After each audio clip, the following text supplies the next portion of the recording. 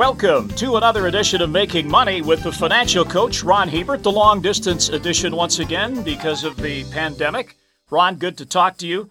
I want us to do a show today that is very near and dear to my heart, and I'm sure it was to yours at one time as well. You have children, I have children, and I've got, a couple of sons that are working, and they're thinking, gee, I got a little bit of extra money here. I should start investing, but I'm a newbie. So we're going to focus on the newbie investor. And we're going to take a look. We've got really a two-part series. Number one, we're going to talk about how to get started if you've never invested in the market before. And then we're going to give you a model portfolio today. And then on our next show, we're going to focus on the biggest mistakes beginning investors make. And it's important for you to listen to both these shows, one right after the other, because typically what happens is a young person gets a hot tip, they borrow money, they rush out and buy shares. The shares are based on smoke and mirrors. The price evaporates. They believe to the very end when the shares go to nothing. They end up with a bitter experience in their mouth. And a debt to pay. Yeah, debt to pay. And they go, I'm not going to do this again. Learn my lesson. And unfortunately, by doing it wrong to start, number one, they evaporate all their capital. And two, mentally, it just takes them a long while to get back into the mental space where they can invest because they blew their brains out. So we want to make sure that doesn't happen. We want you to start taking baby steps, but we want you to start taking the right baby steps. Okay, so how do we get started? We have a list here. Yeah, well, the first thing you want to do is you want early success. So you don't want to start like many of the traders are doing on Robinhood and some of these other discount sites that really appeal to young people, where you're going out and you're taking huge risks on things. If it blows up, believe me, it could be decades before you come back to the markets.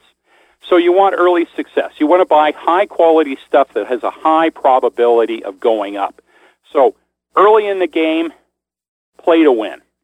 Okay, number two, save being aggressive until you're more experienced.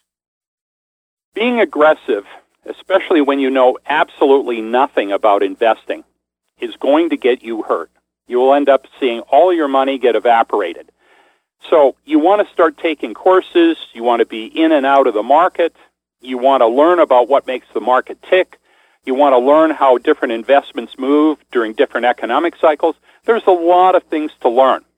So take your time, buy the things that have a high probability of success, even though your rates of return are lower but steady, and save the aggressive stuff until you've got a lot more experience. I say generally save the aggressive stuff until you've had at least one or two business cycles in the market, and that's usually 8 to 10 years. Okay, this is the one that is near and dear to my heart, and I learned this when I was an early investor. I had somebody who gave me some advice many, many years ago.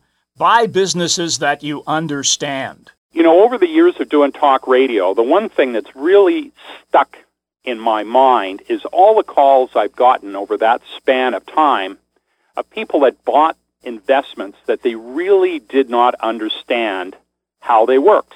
They didn't understand all the things that could go wrong and all the things that could go right. So when things started to go wrong, they didn't recognize it. So, for example, if you're a doctor, well, pharmaceutical stocks and mechanical devices that medics use, those are a good place for you to start because you understand that industry. If you're a farmer, well, maybe some of the ag products, some of the companies like John Deere or whatever, there'll be a point in the cycle where you understand that business and those machinery better than anyone else does. And if you're an engineer, you understand engineering companies, and the list goes on and on. Everybody has things that they're expert at. If you're a chef, you probably understand the restaurant industry better than most. So start with the things that you really got a handle on because you'll have the information and knowledge edge over a lot of other people, including sometimes the analysts, where if you're in the industry, many times you're going to understand if there's an issue long before even some of the analysts get the picture. So stay with things that you know. Okay. Number 4 is build positions and add to them on pullbacks. We've talked a lot about that on this show. Yes, and frankly, all you have to do is there's at least half a dozen shows where we talk about this, so I don't want to spend a lot of time on it. But, for example, one of our picks, let's say you take a bank. Well, over the years, banks in Canada have been one of the best long-term investments. So you buy a bank when there's a pullback, and then you go on the dividend reinvestment plan, so your money gets recycled back into more shares quarterly. And then anywhere in a 4 to 8 year cycle, you're going to get a couple of major pullbacks in the financial sector. Well, when that happens, that's when, if you've got some extra cash, you want to add to your position in banking stocks. So if you have, for example, we're going to talk about how many stocks you need to have about a diversified portfolio, but typically you're going to have stocks in different sectors and that move at different cycles at different times in the market. So you have some things that are high, you'll have some things that have pulled back. Well, when you've got cash, you just keep picking away at those things that in the part of the cycle that you are when you have some cash that have pulled back and slowly add to them over time. And that's a way to build a great portfolio without a lot of trading stress. Okay, might have to explain this one a little bit. Number 5 is buy companies with steady earnings. That makes sense. And high barriers to entry. What does that mean exactly? A high barrier to entry is just simply a monopoly. So let's take an example of 2 monopolies. One would be soft drinks. Well, there's some marginal players in the business, but Pepsi and Coke, they're the big ones. They're the 2 major players in that space. If you look at parcel delivery, well, you've got FedEx, and UPS, and you've got a little bit right now from Amazon and the Postal Service, but the 2 big ones are obviously FedEx and UPS. So if you buy companies where there's 2 monopolies, it's very hard to crack in. Like if you're a company that's trying to all of a sudden sell soft drinks, well, trying to get shelf space is nearly impossible because the big guys will often pay for their shelf space. And as a little guy, you have a really hard time breaking in. So high barriers to entry makes it very difficult to compete. And if you've got a company that has a high barrier to entry and doesn't have a lot of competition, they can hold their prices up, which means higher profits.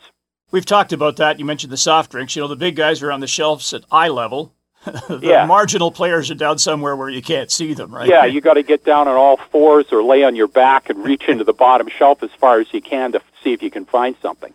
Okay, now you're making point number 6 here, the 4 main sectors. Let's talk about those. Well, one is financials, and that generally will include banks. It'll include insurance companies. It'll include investment firms of one type or another. Then you have consumer stocks, and consumer stocks could be anything from restaurants to companies that make different types of food products. Those are the consumer stocks. Then you have manufacturing and industrial.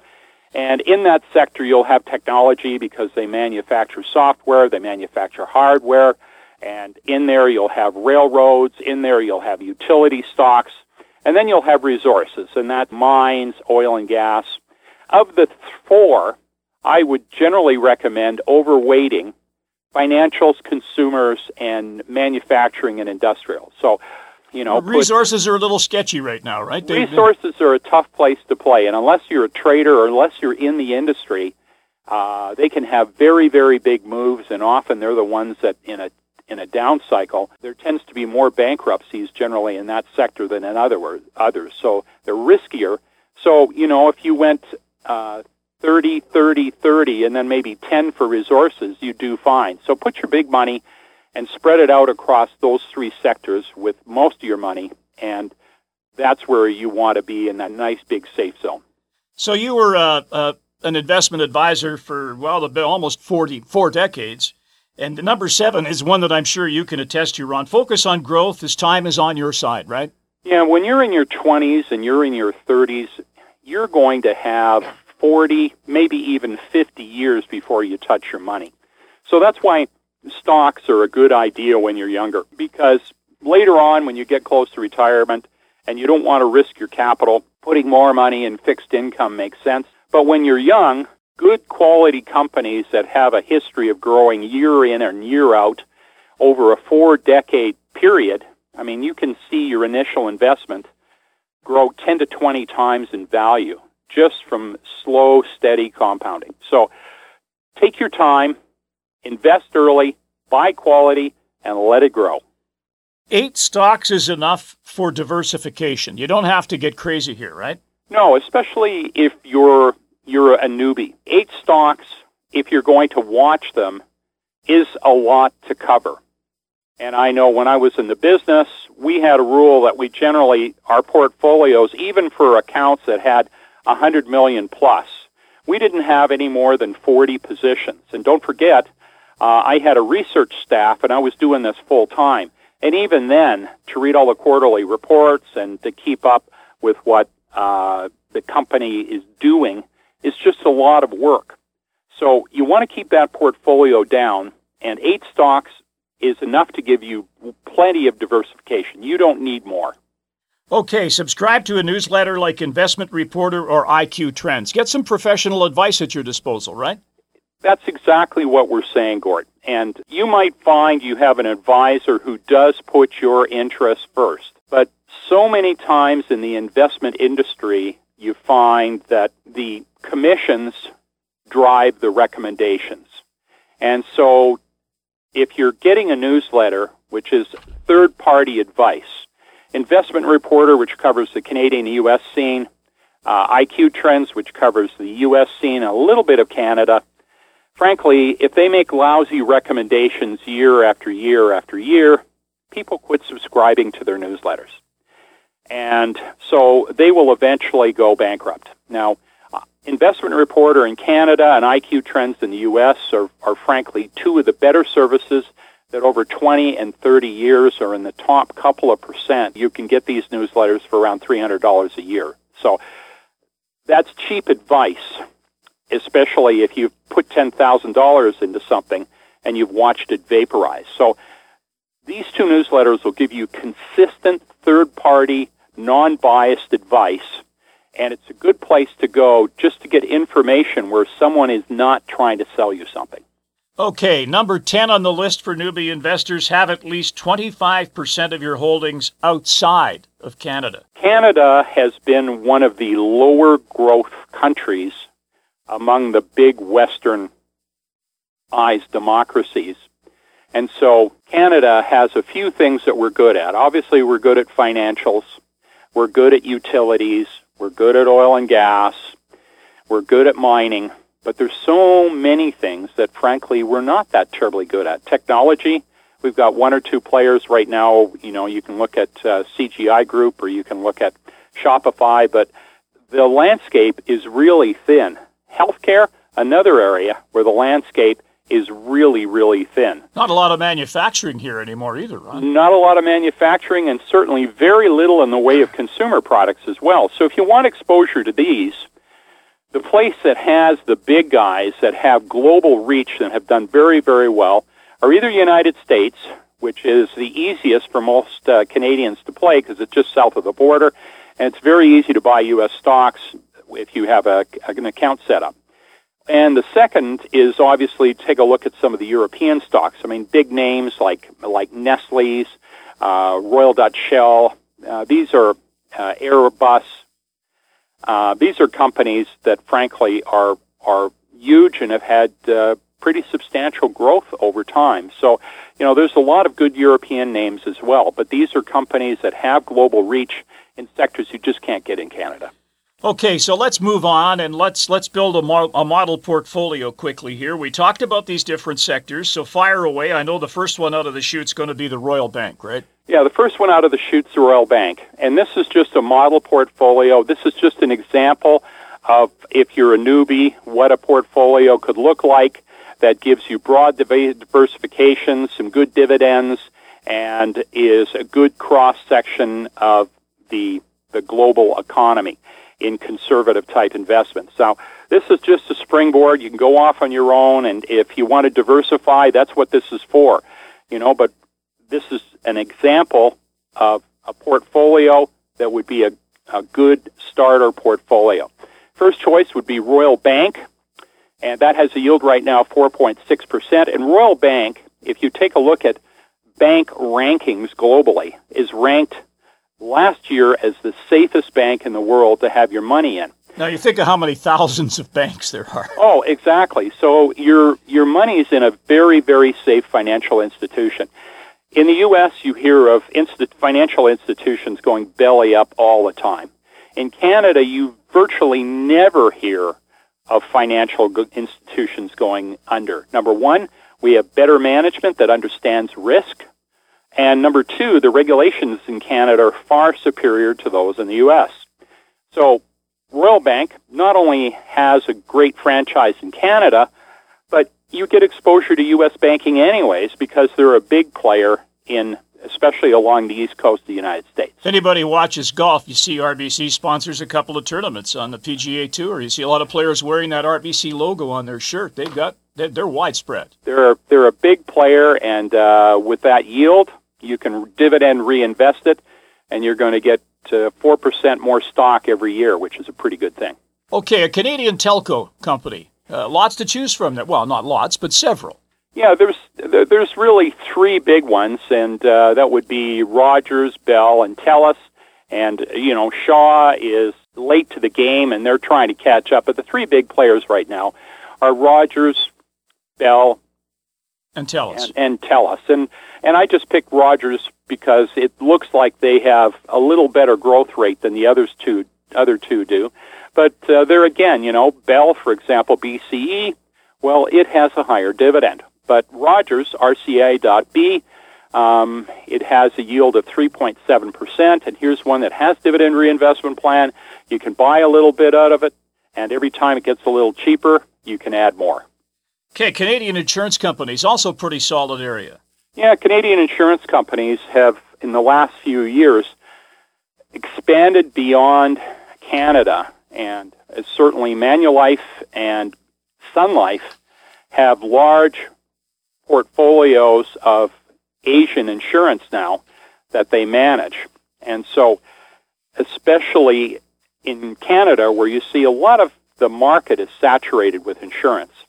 But in Asia, people have just gotten to the point in the last generation where their incomes are high enough, and because they don't have the safety nets that they do in Canada, for example, with healthcare and so on, insurance is a big deal for these guys, and as soon as they can afford a roof over their head and putting their kids in decent schools, the next thing they do is they often buy insurance. So Sun Life, I think, and Manulife, because of their Asian exposure, I think have good long-term growth ahead of them. And Sun Life as well pays you a yield of 4.3%, so you're getting paid while you wait. A Canadian utility. This is one that I've told my sons about. Hey, everybody turns the lights on.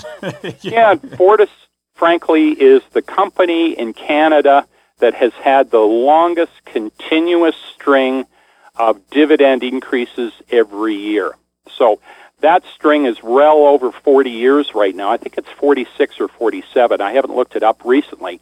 But this company in Canada is the king as far as being able to regularly increase its dividends. So you're not only getting share price growth and a decent yield of 3.6%, but generally, like clockwork, over the last 4 decades, that dividend goes up every year. So if they're able to continue to do that, that will give you some protection against inflation.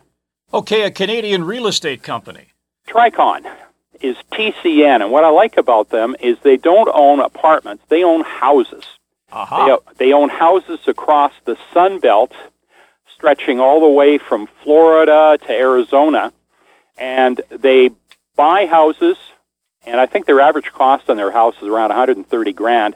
They fix them up, and then they install renters in them, which, especially now, where you're starting to have millennials getting out of cities, thinking about having a family, I think the demand for single-family dwellings is going to grow.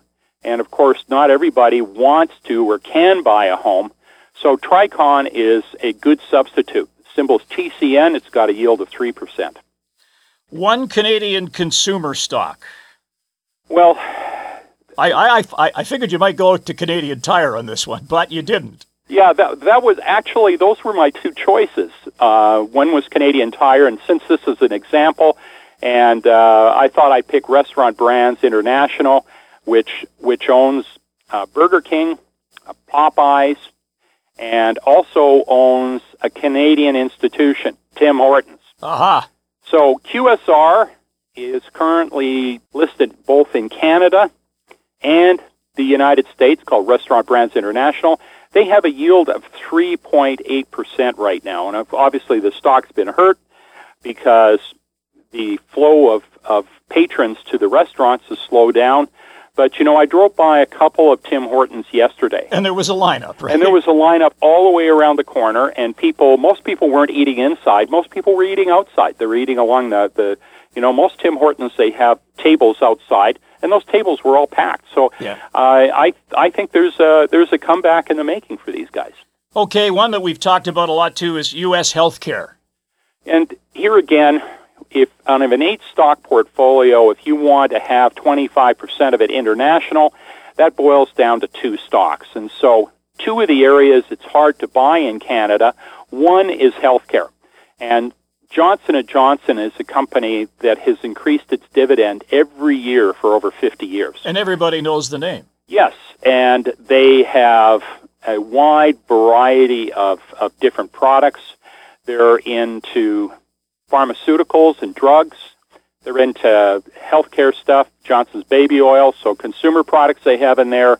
They make hip joints, they make heart valves, they make all kinds of things. So Johnson & Johnson is almost like buying a healthcare mutual fund. Symbol's J&J, trades on New York, and it's got a yield of 2.8%. And if you figure that someone who's retired, their healthcare costs are 11 times per year what the healthcare costs are of someone who's a teenager. And as the population gets older, healthcare is going to continue to grow. So this is a sector that you really want over the long term to have some exposure to. And finally, a U.S. technology. Lots to choose from there. Yeah, the reason I chose Alphabet or Google, and Alphabet is now the parent company, it doesn't have a dividend, but simply they monopolize their space. I think 90% of all searches, or maybe even more, are done using Google. And certainly they have a lot of other platforms, too, which will end up making the money have lots of room to grow.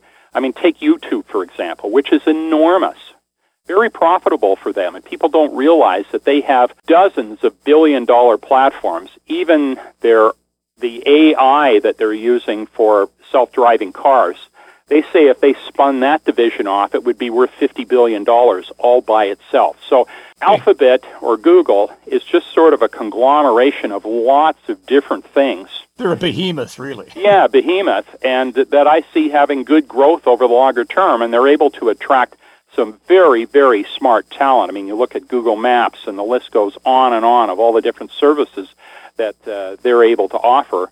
And because they collect data, and they're able to advertise on all these platforms, it's a very, very effective way to grow. So there you go. 8 stocks, 1/4 of which are U.S.-based. They're across the spectrum, what we talked about for newbie investors. So listen carefully, take heed, make your plan. And what's the old saying? Plan your work and work your plan? Exactly. And this has a nice yield of 3.2%. So build a portfolio that has a smaller number of diversified stocks in it in sectors that are spread across the economy. Buy stuff you know, buy them when they pull back, and over time you're going to have a portfolio that's the envy of all your friends. So there you go. Advice from the financial coach, Ron Hebert, retired portfolio manager. I'm a retired broadcaster, as if I know anything, Gordon Whitehead. We're back next week. Now, this is the second part of this show, and this is one you want to listen to because there are a lot of mistakes you could make as a new-time investor, right? There's a lot of things that could really go wrong, and usually do go wrong. We'll show you where the landmines are. We'll show you where the landmines are, exactly. Okay, join us again next time on Making Money. Thanks for joining us. The information presented is derived from sources believed to be reliable. This material is presented for information purposes only and does not constitute investment advice. Before acting on any investment information, a person should seek advice from an investment professional. The presenters may or may not hold positions in the securities discussed on this show and will not be responsible for any losses sustained from acting on this information.